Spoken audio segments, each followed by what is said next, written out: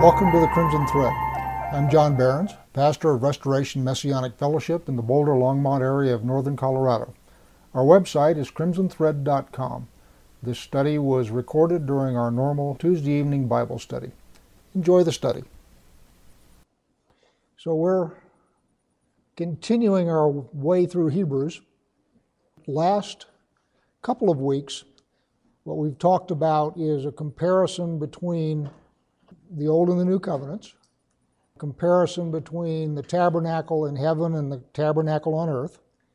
And last week we went through the Yom Kippur service on the earthly temple, where it said that the high priest only went behind the curtain once a year and he always took blood with him. So now what we're going to do, since we have earlier established that Yeshua is a priest according to a different order, which is the order of Melchizedek, what we're going to do today is we're going to talk through his sacrifice and why that's different from the sacrifice that the high priest makes. We actually got through 9:10 last time, but let's back up to the beginning of chapter 9. And what I want to do is just read the first 10 verses of chapter 9, and then we'll go into verse 11, which is the stuff we haven't done. So, Hebrews 9. Now, even the first covenant had regulations for worship and an earthly place of holiness. For a tent was prepared, the first section of which were the lampstand, the table, and the bread of the presence. It is called the holy place. Behind the second curtain was a second section called the most holy place, having the golden altar of incense and the ark of the covenant covered on all sides with gold, in which was a golden urn holding the manna and Aaron's staff that budded, and the tablets of the covenant. Above it were the cherubim of glory overshadowing the mercy seat. Of these things we cannot now speak in detail. These preparations having thus been made, the priests go regularly into the first section performing their ritual duties. But into the second section only the high priest goes, and he but once a year, and not without taking blood, which he offers for himself and for the unintentional sins of the people. One of the things we said, just briefly, is lots of sacrifices in the earthly tabernacle have nothing to do with sin. The ones that do have to do with sin are for unintentional sin, and they specifically are typically, not entirely, but typically for errors that the nation Israel makes. In other words, the Sanhedrin or the high priest or the king makes errors, and there are specified sacrifices for those. There's also a couple of individual ones, but basically it's for unintentional sin. So one of the things we're going to see is Yeshua's sacrifice is going to be able to atone for intentional sin as well as unintentional sin, which of course the earthly tabernacle can't handle. Verse 8. By this the Holy Spirit indicates that the way into the holy place was not yet opened as long as the first section was still standing, which is symbolic of the present age. According to this arrangement, gifts and sacrifice were offered that cannot perfect the conscience of the worshiper, but deal only with food and drink and various washings, regulations for the body imposed until the time of Reformation. And again, we talked about the time of Reformation and several things that might mean. It could mean Yeshua's return and millennial reign. It could be salvation of the individual. I personally happen to believe it's the new heaven and the new earth, but any of those other answers I can't argue with. One of the things that we're going to see, back up in verse 9, sacrifices are offered that cannot perfect the conscience of the worshiper. Now, we're going to be talking about the conscience from here on down, and it's going to be a big deal. It's going to be mentioned a couple more times in connection with Yeshua and his sacrifice. The idea here is that when you sin, you go away from God. In other words, sin distances you, if you will. And very often, your conscience keeps you from coming back. You're ashamed and embarrassed, and or this spanking's going to hurt, or however you want to look at it. What the writer of Hebrews is saying is that the sacrifices in the earthly tabernacle were not sufficient to cleanse the conscience. And again, the reason for that is they didn't deal with intentional sin. So now on down to verse 11. That's all by way of review, and verse 11 is where we start off tonight. But when Messiah appeared as a high priest of the good things that have come, others will have the good things that are to come. Depends on what manuscript you're reading. Messiah appeared as a high priest of the good things that have come, then through the greater and more perfect tent, not made with hands, that is, not of this creation, he entered once for all into the holy places, not by means of the blood of goats and calves, but by means of his own blood, thus securing an eternal redemption. We have three things being contrasted here. First, you have the venue. The earthly high priest serves in the tabernacle or the temple on earth. Yeshua serves in the tabernacle or venue in the heaven that is not made with human hands. In other words, it's outside of this creation. Second thing is he is a priest who is authorized to sacrifice in that venue. And it was mentioned earlier in the book of Hebrews here that he was not authorized to sacrifice in the earthly tabernacle because he was not a Levite and he was not descendant from Aaron. So it made a big deal about the fact that he was not eligible to sacrifice in the earthly temple or tabernacle. And so what it's saying here is, since he is a high priest of a different order, the order of Melchizedek as opposed to the order of Aaron, he is authorized to sacrifice in the one in heaven. And sort of by analogy, an earthly priest would not be allowed to sacrifice in the heavenly tabernacle. It appears from the argument in Hebrews here that the order of priesthood has a venue that's associated with it, and that order of priesthood is the only order that's allowed to sacrifice in its own venue. And then the third thing is, in the earthly tabernacle, the high priest goes in with the blood of bulls and goats.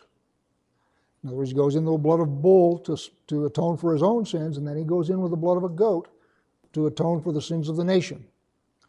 Yeshua, when he goes into the tabernacle where he's authorized to sacrifice, goes in with his own blood.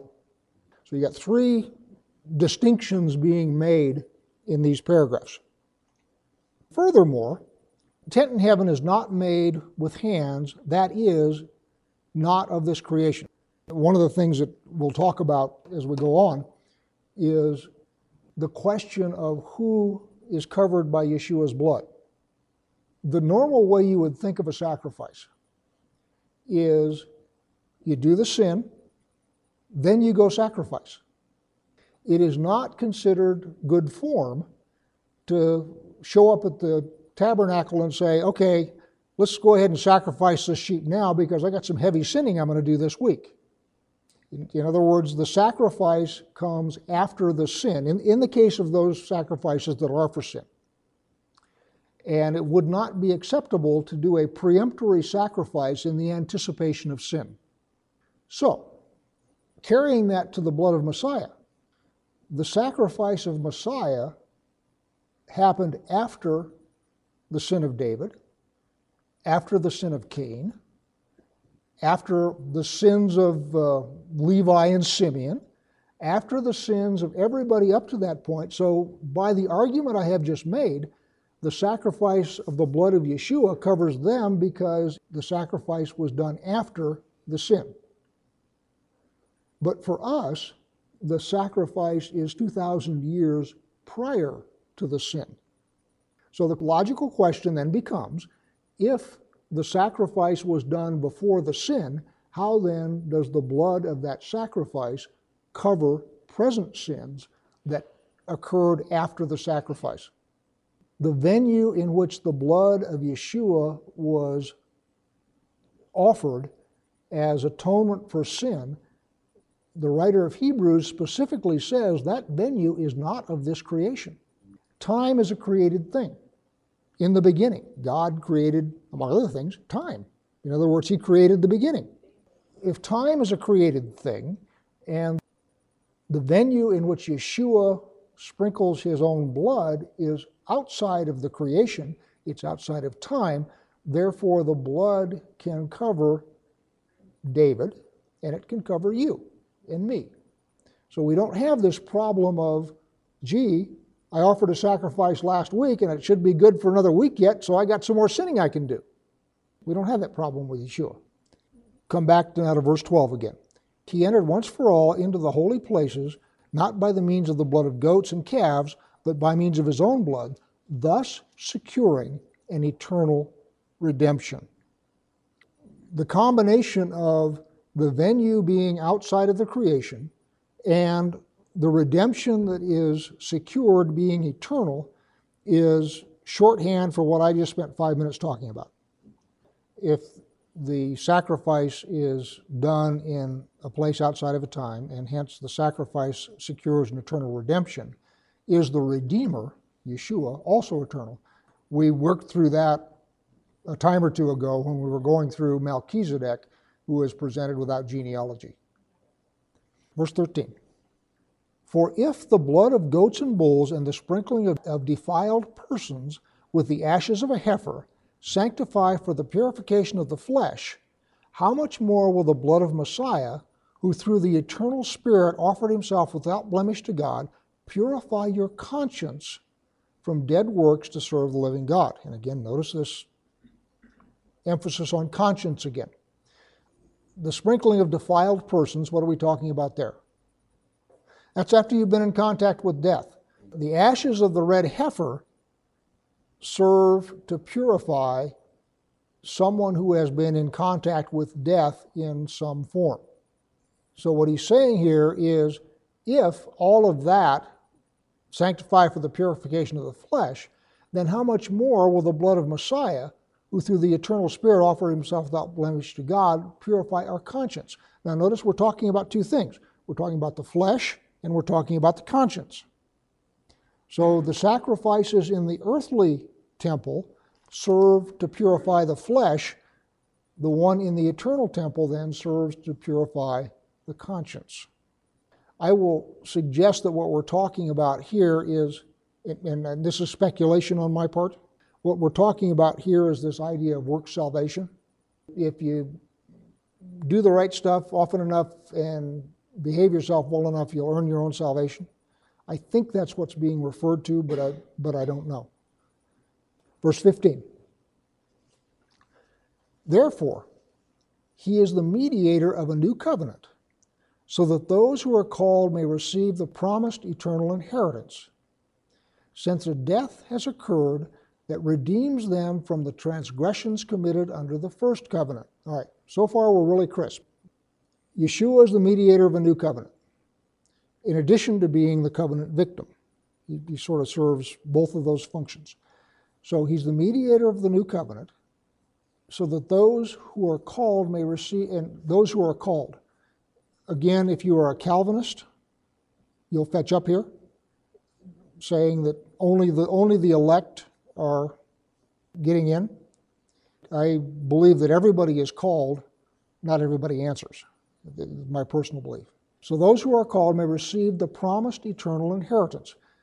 And remember, we've talked many times here in the past about how we are not, in fact, living under the new covenant yet. And we talked about that a couple times ago, I think, in fairly great detail. The thing that the new covenant promises is the eternal inheritance. And we have an earnest that we will receive that inheritance, and that earnest is the Holy Spirit. Those who are called may receive the promised eternal inheritance, since a death has occurred that redeems them from the transgressions committed under the first covenant. The death of Yeshua covers the transgressions that were committed against the law of Moses. Thou shalt not steal, thou shalt not murder, thou shalt not commit adultery, thou shalt not covet. All of those, not just national Israel, but all of them. Now, I'm going to go into an alternative, I'm going to read this translation first, and then I'm going to switch translations on you. So now in verse 16, for where a will is involved, the death of the one who made it must be established. For a will takes effect only at death, since it is not in force as long as the one who made it is alive. So what is being said in this translation, and by the way, All of your Bibles have virtually the same translation. The idea here is that we have a will, as in the sense of a last will and testament, and the one who made the will dies because you don't get the inheritance promised by the will while the one who made the will is still alive. Okay, that's the sense of it.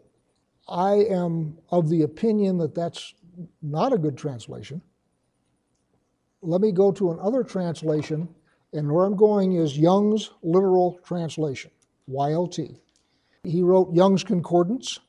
So this guy is a Bible scholar. He lived in the 19th century, and his literal translation, in fact, I'll read you something from the preface here. The preface to the second edition states, if a translation gives a present tense when the original gives a past, or a past when it has a present, a perfect for a future, or a future for a perfect, an a for a thee, or a thee for an a, an imperative for a subjunctive, or a subjunctive for an imperative, a verb for a noun, or a noun for a verb, it is clear that verbal inspiration has much been overlooked as if it had no existence. Now, the rest of it is in all caps, which it is in the original book, okay? The Word of God is made void by the traditions of men. So, what he's saying is anything other than a completely faithful translation in all particles, verb tenses, and voices, anything other than that changes the Word of God. And so his translation is what we would call today a mechanical translation. You know, if you take a web page and you feed it into Babelfish, you get a mechanical translation. And very often you wind up with English. And that's what Young has done with the Bible. A word about translations, and you've all heard this before. Every translation is false. It's either false to the original language or it's false to the language you're going into, because it is impossible to express equivalent thoughts in two different languages. In other words, a language has with it a way of thought. For example, if you speak English, you think one way. If you speak German, you speak in stacks. Noun, noun, noun, noun, noun, verb. This is what you do with all those nouns. It's a stack-based language. So every language has a thought process that goes with it. And when you move to another language and try and capture that thought process, you really can't. Because the reader in the new language has a different thought process than the person who wrote the original. The fact that all translations are unfaithful is a tautology. I mean, it just is true. But what Young has tried to do is a mechanical translation. Now I'm going to read his translation of the same passage now, having said all of that. So I'm now going to pick it up in verse 15. All right, now this is Young's literal translation. And because of this, of a new covenant he is mediator, that, death having come, for redemption of the transgressions under the first covenant, those called may receive the promise of the age-during inheritance. For where a covenant is, the death of the covenant victim to come is necessary. For a covenant over dead victims is steadfast, since it is no force at all while the covenant victim lives. So what he's done is he has changed the sense of this dramatically.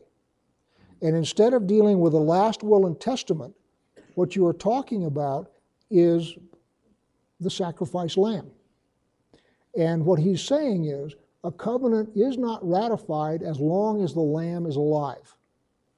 And it's only the death of the lamb that ratifies the covenant. Now, why do I think that's a better translation than the one I read out of the English Standard, or you can read in King Jimmy, or any of the other translations? The best argument I have heard for that is this is a Hebrew document, and Hebrews don't use wills. The division of property is decreed by birth. So the firstborn gets a double portion, and the remainder is divided up. So the idea of doing last will and testament, where little Johnny gets the bicycle and Susie gets the silver and all that kind of stuff, is foreign to Hebrew culture. So the idea then that the writer here would switch over to a Roman legal system to describe the death of Yeshua is sort of a disconnect, because the death of Yeshua is an extremely Hebrew thing. You can go with either translation, it's up to you, but it makes a lot more sense to me that what we're talking about is Yeshua is the covenant victim, the lamb who is slain. And until that lamb is slain, there is no covenant. In other words, as long as that lamb remains alive, the covenant has not been sealed. So it's the death of the covenant victim that seals the covenant. Part of the difficulty, I think, is this idea of a last will and testament, which makes perfect sense to all of us, because most of us, I am sure, have one. And we've gone to a lawyer and we've sat down and we said, all right, when I die, this is the disposition of the property I want, and so forth. Perfectly understandable in that context. I don't think that's what's being talked about here. In the first place, Yeshua is not the owner of the property. Who's the owner of the property? God, the Father. Now, I'm Trinitarian and I believe Yeshua and the Father are one. But even so, they have functions that they have taken for themselves. And the idea that the death of the Son confers deed to the world doesn't make sense in that context, because it belongs to the Father. The covenant guarantees an eternal inheritance. Yeshua, being the Son, certainly inherits, but he would not be the testator in the legal sense. He would not be the one making the will. That would be God the Father, who has made provision for the Son, giving him the creation. So Yeshua's not the guy who would be making a will in this case, it would be God. The thing that makes sense to me, as I say, is this idea that he's the lamb, he's the covenant lamb, whose death seals the covenant. I'm Trinitarian, but God himself makes these separations for our understanding. Since God himself makes these separations between himself, his Son, and his Spirit, and he does that so we can understand, to then smoosh it all around in a different way that doesn't make sense with that metaphor doesn't seem to me to be correct. I'm still in Young's. Pick it up at 15 again. And because of this, of a new covenant he is mediator, that death having come for redemption of the transgressions under the first covenant, those called may receive the promise of the age during inheritance. The whole point here is the inheritance. Since you're talking about inheritance, the translations you have, slipping right into will and so forth, feels good. Verse 16, for where a covenant is, the death of the covenant victim to come in is necessary. For a covenant over dead victims is steadfast, since it is no force at all when the covenant victim liveth. Now to verse 18, and I'm going to switch back to the English Standard now, to verse 18. Therefore, not even the first covenant was inaugurated without blood. For when every commandment of the law had been declared by Moses to all the people, he took the blood of calves and goats with water and scarlet wool and hyssop, and sprinkled both the book itself and all the people, saying, this is the blood of the covenant that God commanded for you. Now, this is another one of those errors in Hebrews. The first one, which we talked about last time, was having the altar of incense, or the golden censer depending, on the wrong side of the curtain.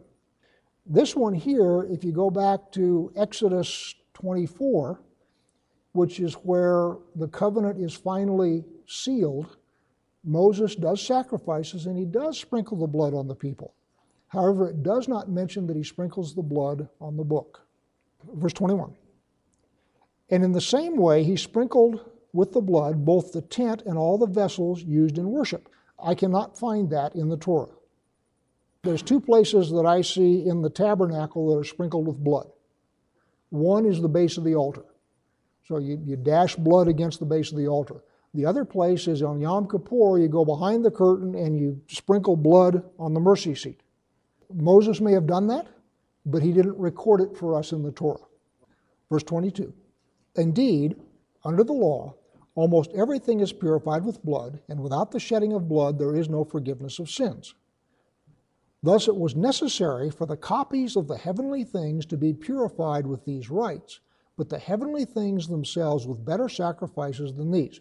So again, what he's saying, he's going back to the comparison of the high priest taking in the blood of bulls and goats as compared to Yeshua taking his own blood. And so he's talking about purification of the earthly tabernacle as opposed to the purification of the heavenly one. So that's the point of this whole riff, is that the heavenly one is more pure, if you will. I'm in 23.5. But the heavenly things themselves with better sacrifices than these, for Messiah has entered not into the holy places made with hands, which are copies of the true things, but into heaven itself, now to appear in the presence of God on our behalf. Nor was it to offer himself repeatedly, as the high priest enters the holy places every year with blood not his own. For then he would have had to have suffered repeatedly since the foundation of the world. But as it is, he has appeared once for all at the end of the ages to put away sin by the sacrifice of himself. And again, we talked about that extensively at the beginning of the hour. The tabernacle in heaven is not of this creation, which means that it is not bound by our time domain, which means that the sacrifice that Yeshua made in that venue, which is outside of the creation, covers sins inside of the creation from Adam all the way to the end of Revelation. Since it is outside of time, it does not need to be done repeatedly. It only needs to be done once because the entire time spectrum is covered. 27. And just as it was appointed for man to die once, and after that comes judgment, so Messiah, having been offered once to bear the sins of many, will appear a second time, not to deal with sin, but to save those who are eagerly waiting for him. And so there what we're talking about is the redemption. Everybody understand the difference between forgiveness and redemption. Two different words, they're spelled differently, right? Let's do it real simple. No theology here. Let's just be simple. Let's say that you take your blouse into the dry cleaners. So you go into the dry cleaner and you drop off your blouse or your laundry or whatever it is you drop off, and you pay for it. So your clothes will get clean. They have been paid for. In other words, washing away the sin, I'm taking liberties here, washing away the sin from your clothes has now been paid for. They have not been redeemed. When you go down to the dry cleaner and pick them up is when you redeem them. Atonement is the payment, redemption is the collection of the thing purchased. What it's saying here in 9:28 is Messiah, having been offered once to bear the sins of many, in other words, for atonement, will appear a second time, not to deal with sin. In other words, he's not going to pay for the dry cleaning again, but to save those, redeem, take those who he's already paid for. The sin has been paid for. The blood covers the sin. You have not yet been redeemed because he has not come and picked you up. I'm going to quit. I'm not going to start on chapter 10. Would somebody like to close in prayer?